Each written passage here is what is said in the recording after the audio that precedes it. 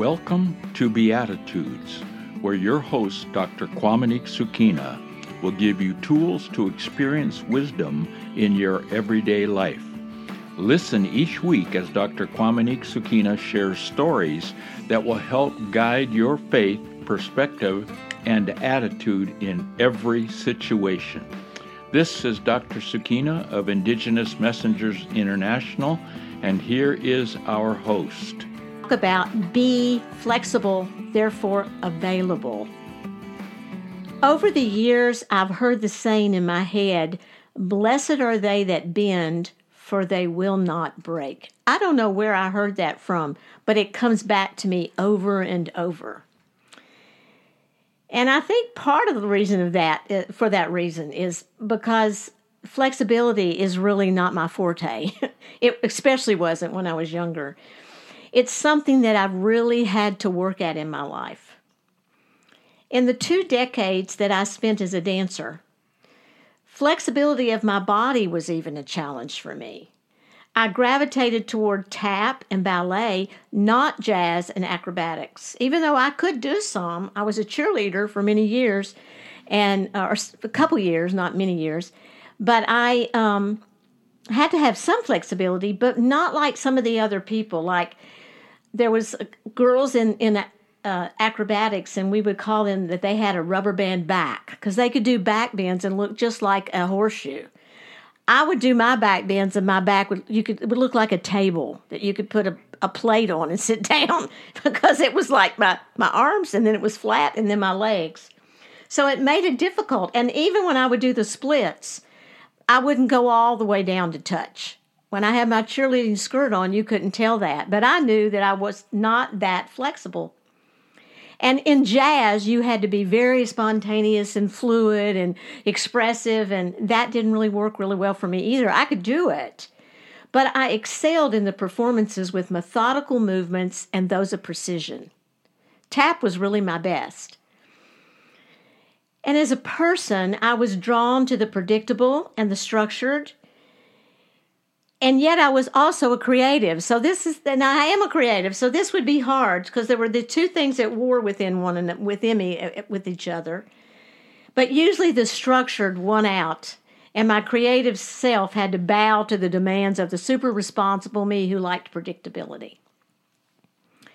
As a child of an alcoholic, where life could change drastically on a dime, I just didn't like that feeling of being out of control. So I really didn't choose to become a drinker. In my younger years, when I would drink, I didn't want to have that feeling of being out of control.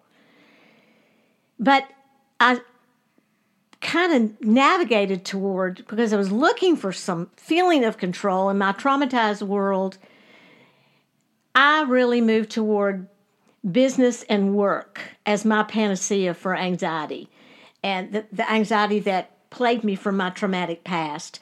To work and to feel competent, and that made me feel in control. And even though it was an illusion, it still made me feel better. And it was an acceptable addiction in the faith-based organization I was a part of. So what I've often said about work addiction is people will applaud you while you're killing yourself because it is acceptable in our society. In fact, in a performance-based family or in a performance-based organization or a performance-based culture, we are rewarded for these behaviors. The adrenaline fix that we get from these behaviors, along with the positive reinforcement and the attaboys and the applause that others make for us, it makes it difficult to know that we have a problem. And that was the case with me. And only those closest in our homes and lives trying to make deep connections with us will know the struggle that they would feel at times, feeling crazy when they're trying to express to others the loss that they feel and lack of connection with the person who has a work or busyness addiction. So you put out the word work, and I remember thinking this myself, how can work or being busy be bad for us? And the answer to that is that anything can become bad for us when it affects our lives and relationships in negative ways. So today I want to share my process with you of my journey through work, busyness, addiction, and how flexibility was a part of the antidote for my malady. First, I want to share that I am by no means fixed from everything in my life. When I'm sharing these podcasts with you guys, I'm sharing what God has given to me and the wisdom He's given to me, but it's not wisdom for me if I don't do it. And so I'm working at that in my life. And it's progress, not perfection. The focus is not perfection. We're not going to be fixed and all completely perfect until we're in eternity with Yeshua. But we can, when it talks about Him, He takes us from glory to glory. We can move from dysfunction to being able to be healthier in our choices. We live in a work, production-focused, and performance-based culture. And it's honestly a balancing act. And my recovery is helping me to walk that balance. Some days are better than other days. Some days I'm more able to balance, and other times I fall back into old patterns. The only difference is that now I have some tools available, and I understand what's going on in my life. I'm not in denial anymore about that. And so I'm able to get back to balance quicker than I used to. Again, it's not about perfection. It's about progress. One of my first steps in recovery came one day when I was working, and someone asked something of me that interrupted my flow, in parentheses. And I was in that sweet spot where you're working along and you're making progress, and then the dreaded interruption comes. I was aggravated. I wanted to get the project I was working on crossed off my to-do list. Back then, I actually gauged how I felt emotionally based on how many things I could check off my to-do list in one day. Goal-oriented would be the word I would use for myself. I'm still goal-oriented. The difference is now I'm process-oriented as well. At that moment in my aggravation for the interruption, I heard the Lord speak to my heart with these words: Qaumaniq, life is in the interruptions. The words were so clear and penetrated my soul. Life is in the interruptions. It made perfect sense. If I was unwilling to be interrupted and so tied to my to-do list and goals to accomplish, I was going to miss out on the opportunities to work alongside God in my day. Interruptions could actually be God-sized opportunities and divine appointments. This was the first time that I realized that I was chained to my schedule much like a trapped animal. I remember thinking, but now how am I going to be able to get anything done and fulfill my responsibilities? I can't do less. I'm already behind and not getting enough done. It just made no sense to me. I was really frustrated with it because I'm like, I'm already, not getting everything accomplished that I feel that I'm supposed to get done. And so if I change the way I look at this, how am I ever going to get anything done? I'm just going to fall further behind. So I decided, this came to me, I think it was probably an inspiration from the Lord, but I decided to keep a work log, like a person keeps a food journal to see how much they're eating in one day. I thought, I'll keep a work log.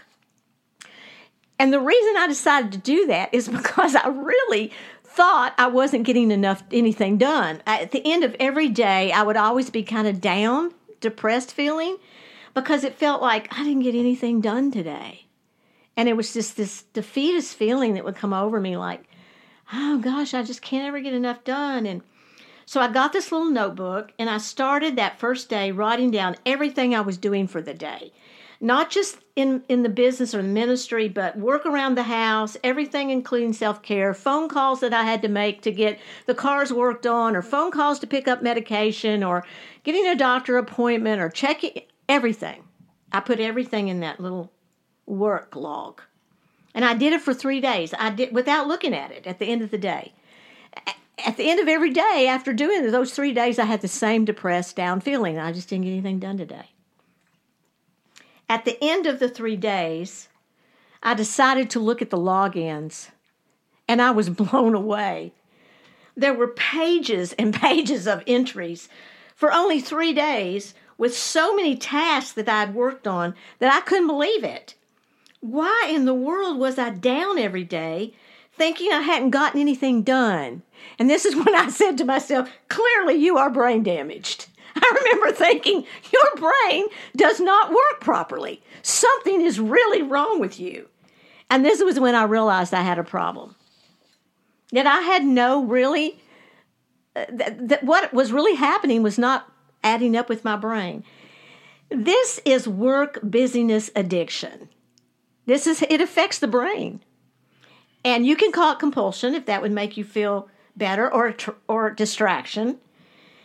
But it's not being able to clearly see how much I was doing and it never being enough. I read this book one time that was really good. It's called Alcohol Addiction, and it's something about the thinking of an addict.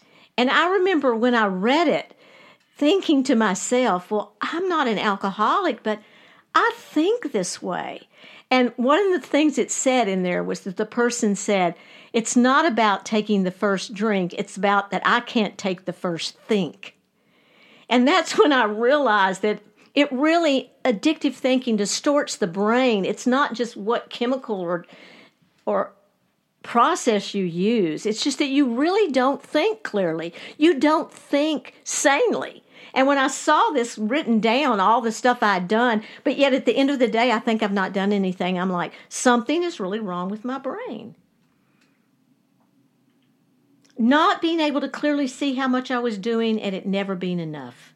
Believing that one day I could rest when my to-do list was exhausted, which it never would be since more things went on the list every day. I remember the scripture about David when it said, and David, when he died, went to rest with his fathers. And I went, that's me. I'm not going to get to rest until I die. I'm going to be like David. That scripture was even distorted in my mind. And I remember at one point thinking this way, when everyone else dies when they're 80, I will have lived 160 years because I am working and getting things done 16 hours a day.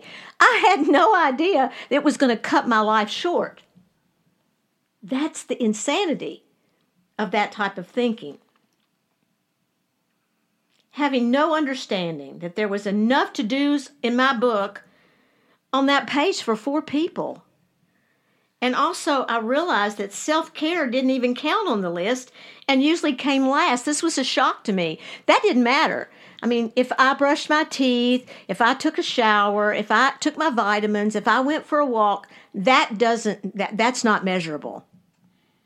That doesn't get counted as a good thing you did. That's kind of in the waste of time line that you just have to do to keep going. That was a shock to me when I realized that. And my life was so inflexible around work and my to-do list and my expectations, there wasn't room for life, much less interruptions. This was the beginning for me of recovery from work addiction, along with my awareness and returning to Shabbat, keeping the Sabbath on Saturday, once a week, clearing the schedule.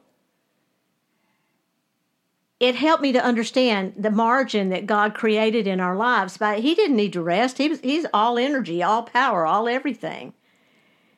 There's no need for Him to rest. Why did He say that for us? Why did He rest? To show us. He rested to show us because that we needed that. And He's not like a father who's going to say, do as I say, don't do as I do. It was like, do as I do. And He rested on that day. That was helpful to me. It was really helpful to me in my recovery because God was saying to do this. And it was hard for me. I remember in the beginning, I was like, God, I just don't think I can do this. And I remember getting very depressed. And then when I read up some information from Jewish Lights, I think it was, understand they call it Shabbat depression. When you're first going through Shabbat and you come down in your body, part of that repair is to feel down It's your body's way of repairing itself. It's needed. It's a part of it's kind of like boredom. We need that. And in our culture, we don't get it anymore. It's a part of creativity. It's a part of our body coming to rest. And it does kind of feel down. You do feel down. But that was important for me. And then I had a revelation where I asked the Lord, well, why do I need to do this? I wasn't taught to do this as a child. I wasn't taught to do this in my church. Why do I need to do this? And he was like, well, I'm teaching you how to die well.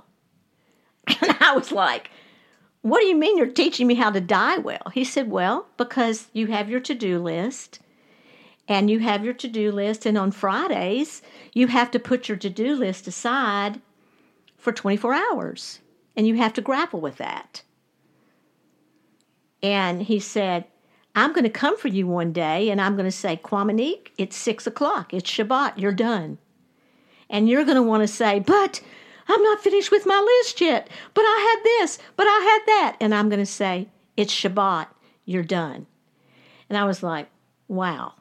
And it's still a war. I'm still working out my own salvation in fear and trembling with this. It's still hard for me and challenging for me. And I'm not telling all of you what to do. I'm telling you, for me, God was utilizing that time to pull me out of the culture, to pull me back. And sometimes it's more of a war for me to move into that than others. But he was utilizing that in my life to also create margin. And that margin was for him. And one of the things that he taught me about that with the Shabbat was it wasn't a day for me to pursue him, to be about busyness, to be about achieving. Even, I'm going to worship the Lord. It was about him pouring into me on that day. It was about me being a receptacle, where I was just going to be a receiver. It wasn't about me doing anything. It was about being. And Shabbat, it was a part of the beginning of me of recovery. One of the outcomes of recovery for me is the ability to add flexibility to my life. And it's still a challenge, as I say to you, but I'm much better in that area than when I began. It's my responsibility to create balance in my life. It wasn't like balance was going to find me. I really had to labor to enter into rest, it says in the scriptures. We have to labor to enter into rest. And so I really did have to, work on, put some effort toward that. Life itself is not going to create that for me with all its demands. And the truth is that in an ever-changing environment, flexibility is essential in order to have true happiness. Trying to force our will on our schedules, it's completely exhausting, it doesn't work, and it causes a lot of stress. And that's something I'm really having to revisit right now in my life, because as I age, I don't have the same stamina that I used to have, and I have been dealing with, the illness that I deal with since my brother's death. The grief experience can kind of unearth things in our lives, and I've been having to revisit some of these things. So writing on this, speaking on this today is good for me. It's reinforcement for me to be able to look at these things again. Because recently I just had to cancel 2 things that I had planned to do, where I was going to be doing ministry, and one of them was visiting, grandchildren in Alaska. And it's like, that's hard for me with my expectations. But it just happens. And flexibility gives us the ability to take care of ourselves and do what we need to do. Flexibility is the capacity to adapt to new, different, and changing requirements. And that's where that saying comes to me again, those who bend will not break. Think about these trees in a hurricane when you watch some of the palm trees that bend all the way over to the ground almost. And they don't break because of the flexibility. There's a gentleman named Arnaud who was a writer who says this. He says, life is movement. The more life there is, the more flexibility there is. The more fluid you are, the more you are alive. And that's good to remember, because when you think about a stagnant pond, the water's just non-moving. It's not good to drink that water. But when you think about moving water, that's the water where life is, where the oxygen is coming into the water. That's the safe water to drink. So there's something about that movement and that flexibility that brings life. To become more flexible in life, we'll have to prioritize our lives and learn to say no. That's hard for me because I am an empath and I was a people pleaser, not as much as I used to be, but I still have a hard time if people are upset with me. I have a lot of expectations around myself. And this is where our relationship with God it's of most importance, because we need to pray and ask God for his will for us and the power to carry that out. That's step 11 in the 12 steps. That puts things in perspective for us. We're asking for God's will for our lives, and then we ask for the strength to do it.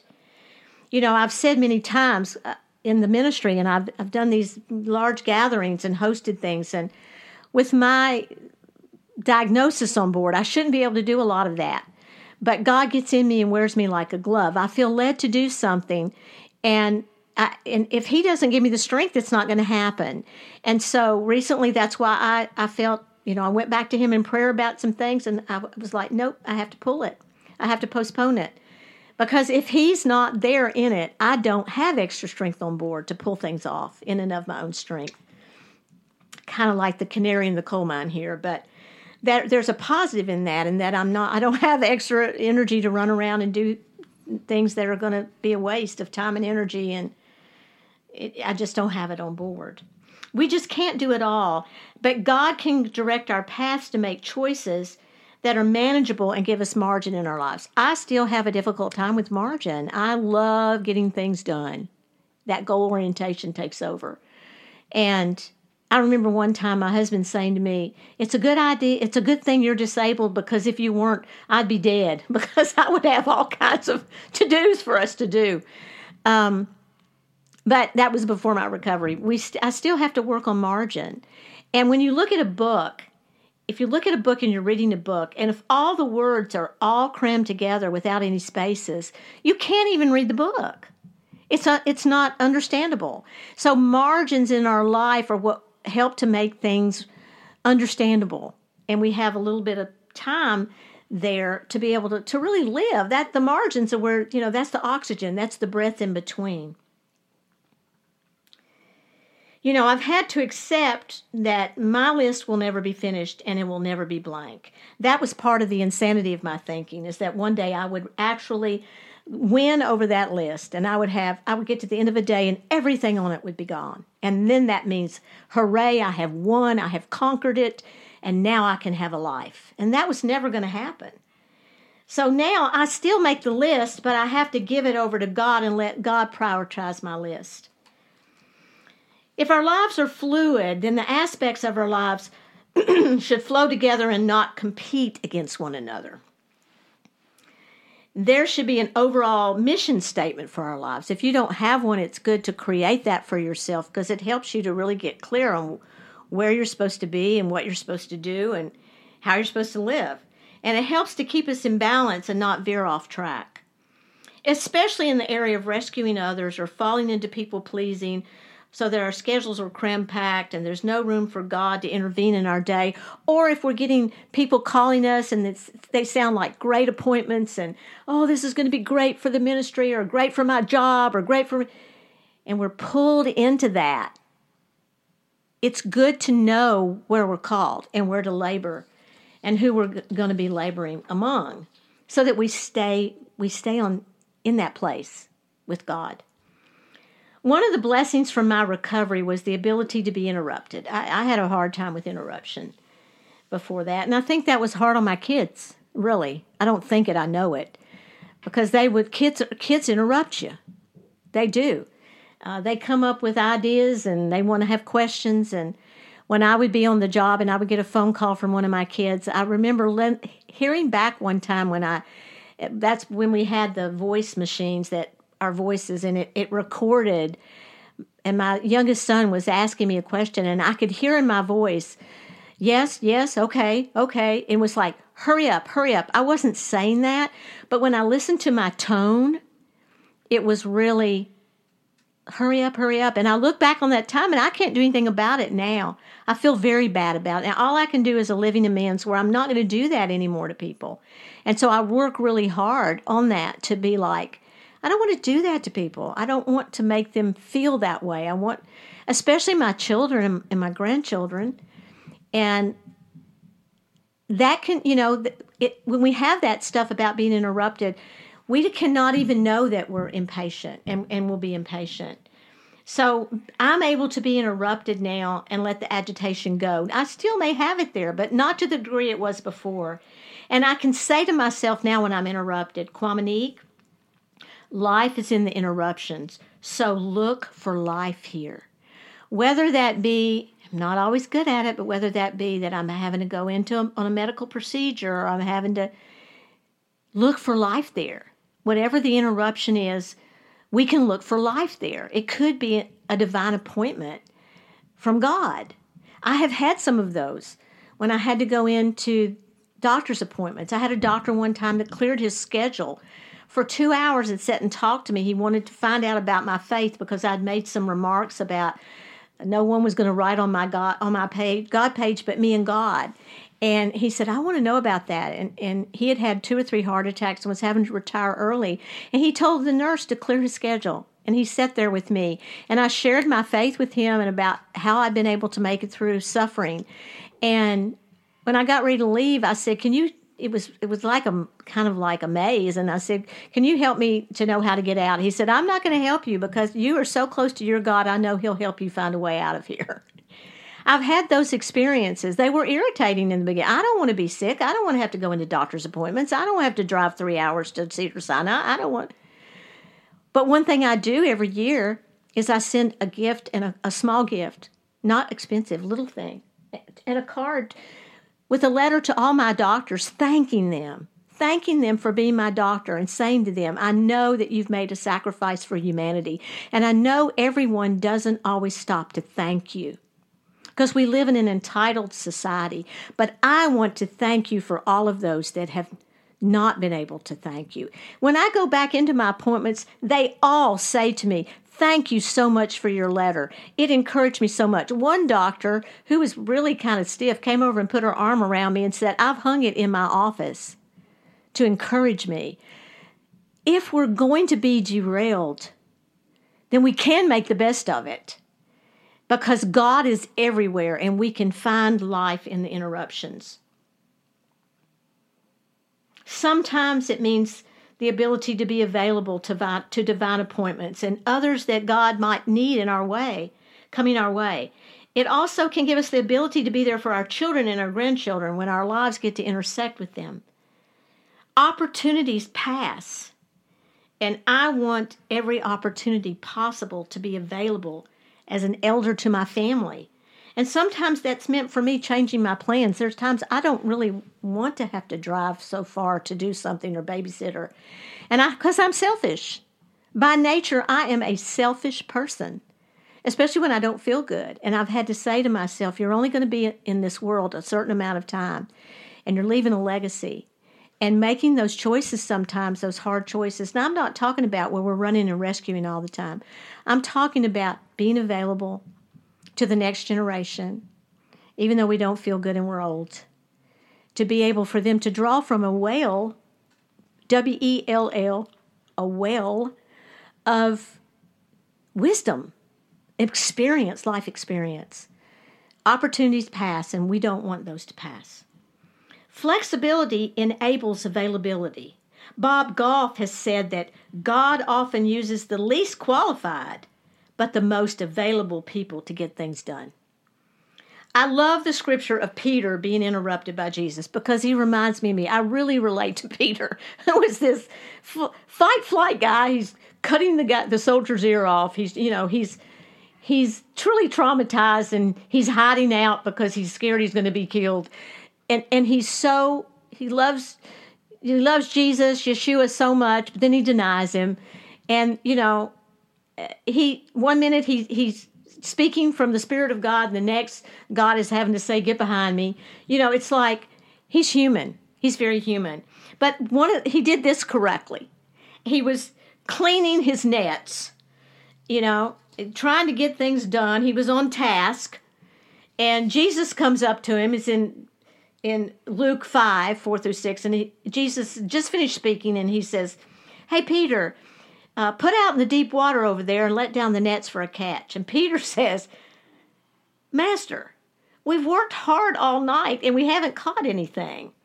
He's cleaning the nets. He clearly does not want to be interrupted. Especially he doesn't want to have to put the boat back in. He says this, though, "But because you say so, I will let down the nets." When they had done so, they caught such a large number of fish that their nets began to break. Now remember, Peter was done for the day. He was cleaning the nets. But he had to be willing to be interrupted. He had to stop what he was doing, washing the nets. And it was inconvenient, and it was not going to meet his goal. But out of this obedience came a miracle. And many other miracles that Jesus created came out of availability. When he called the disciples to come and follow, they had to make themselves available. The disciples were available to Jesus, and that's why they had a relationship with him.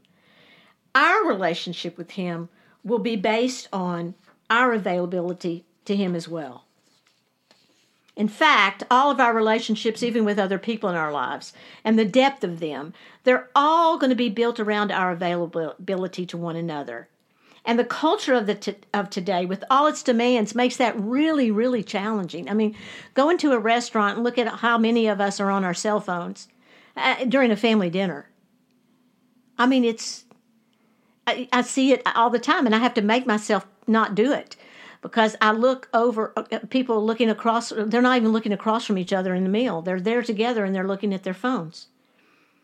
For me to be available to others, I've found that first, I have to create that availability for myself in my own life on a deep level with me, with myself. Since my relationship with others can be a reflection of my relationship with my inner self. If I don't have time for myself, probably not going to have time for others. If I'm not kind to myself, probably not going to be kind to others. If I'm impatient with myself, probably going to be impatient with others. And it goes on and on. That starts with me being kind and compassionate with myself and open to knowing myself on a deeper level.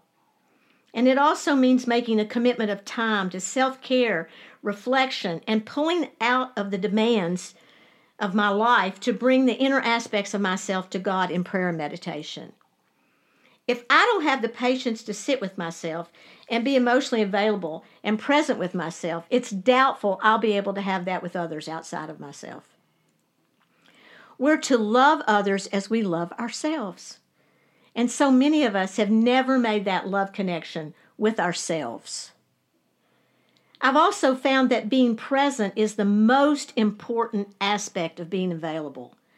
We need to be there not just physically, but emotionally and especially spiritually for people when we're with them. This is true presence, and not just showing up and meeting a need, but making a deep life connection that's life-giving. It's not always easy to do that, but that is a place that I try to be when I'm with people, and I miss the mark at times. But when people are present with me, and they see me, and they're with me, it's life-giving to me. It's healing. As I continue to learn in my recovery from my work and busyness, distraction, addiction, compulsion, whatever you would want to call it, I'm finding that interruptions are easier tolerated and that I'm able to make changes in my schedule without as much angst. With a chronic illness, I have to be flexible with my schedule. And sometimes that means canceling plans. And it's just not easy for me to do it because I hate disappointing people and I feel disappointed too. But I'm having to learn that as human beings, we have limitations, and those limitations don't always work well with to-do lists. I just said to you, I recently had to cancel some things. Very hard for me, but very needed. We all have things to accomplish in this lifetime, and we have responsibilities to take care of, and we have deadlines to meet. That's a given. However, when these things begin to choke the breath out of us, and take the life out of life itself, It's time to reevaluate and perhaps open up to more flexibility in our lives. This flexibility can open our minds and hearts to a new avenue of thought, and it gives us strategies to balance our lives in ways that bring space into our lives, not only for interruptions, but that space can also be to bring joy in our lives and the quality relationships in our lives and healing in our lives. I would like to end today with you guys. I have a book that I have that helps me, a little book that I read sometimes in the mornings. It's called A Minute Margin. And as a recovering workaholic, busaholic person that likes to get things done, I have to be reminded on a daily basis about balance. And it's how God restores my mind. It's part of my meditation. This is called A Minute Margin by Dr. Richard A. Swenson. And this is Reflection 156, called Margin and Availability. Bruce Larson, the pastor and author, says this: "But it is possible that the most important thing God has for me on any given day is not even on my agenda. Am I interruptible? Do I have time for the non-programmed things in my life? My response to those interruptions is the real test of my love." To defend full-throttle progress in its absence of margin is to presume that all which is good in life and all that God wants us to accomplish is only possible in a booked-up, highly efficient, often exhausted way of life. But His asking us to walk the second mile, to carry others' burdens, to witness to the truth at any opportunity, and to teach our children when we sit, walk, lie, and stand, all presuppose we have margin and that we make it available for His purposes. Obedience to these commands is often not schedulable. Actually, margin is not a spiritual necessity, but availability is. God expects us to be available for the needs of others, and without margin, one has great difficulty guaranteeing availability. Instead, when God calls, He gets the busy signal. Margin exists not only for the well-being of each individual, but also for the service of others. It exists just as we exist for the purpose of being available to God. There are two ways we can be available. The first is for us to make our schedules, but then be willing to set aside our agendas whenever God calls. Such willingness, however, seldom happens. Our lives are uninterruptible due to the imperative of staying on task. Maybe tomorrow? A second way of being available is to make our schedules less full, but then offer this extra discretionary time to the Father. What do you want me to do with this time today? God's intention might be for us to use the time to pray, to meditate, to rest, to serve, to parent, to tell of the good news, or 1,000 other ways of cooperating with His eternal purposes. Being useful to God and others is a large part of what life is meant to be, and yet usefulness is 9/10 availability. When others need help, they don't need it 2 days from now.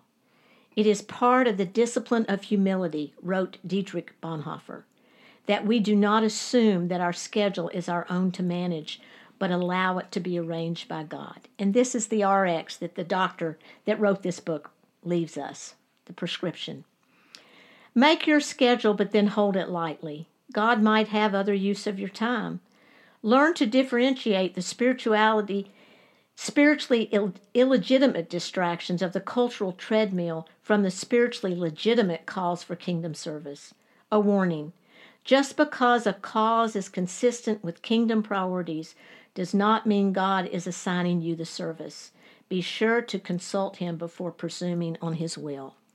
So I want to thank you today for the time that you've spent with me.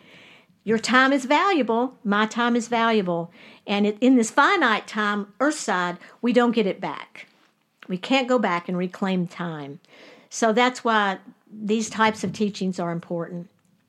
I do want to remind you again of our website, indigenousmessengers.com. Love for you to go on there if you haven't read our bio so you can know a little more. You can see pictures of us and know us a little more personally than just my voice. see my husband's artwork that he does that's beautifully done, and read some of the books that we've written and some of the DVDs that we've recorded, where you can get some more insight into things that God has placed in our hearts that we bring to the table. I also want to let everyone know that we do have a gathering in Richmond, Virginia, July 14th, 15th, and 16th. It's going to be at MAPS Global on Friday and Saturday, and on Sunday, Tikvat Israel in the basement. We have Chief Joseph and Dr. Laura Lynn Riverwind, Elizabeth Hawker, and Ateret Schmel that are going to be speakers at this, and we have an incredible worship team that are going to be leading worship. It's going to be, the gathering is called First Nations Honors Israel, and we are going to be doing that, honoring our elder brother, the First Nation of the First Nations people, as my husband and I like to say. And as I always do, I always want to think about my grandchildren and my great-grandchildren and my children, and just every time I think of them, I'm so grateful. They're all so beautifully and wonderfully made. I got a card today from my great-granddaughter, Eleanor, a thank you note for the birthday card I sent her and the little gift, and she drew a person on the front in native regalia, and I was so blessed. So thank you, Eleanor, for leaving that for your Nana. I appreciate it so much. And I pray for my children, grandchildren, and great-grandchildren of all the miracles that God, you keep doing in their lives each and every day. Thank you for them. And I dedicate this podcast to them, my children, my grandchildren, and my great-grandchildren. Blessings. Thank you for listening to Beatitudes with Dr. Qaumaniq Sukina. Be sure to follow the show for more tools on how to experience wisdom in your everyday life for you to walk in victory with the right attitude.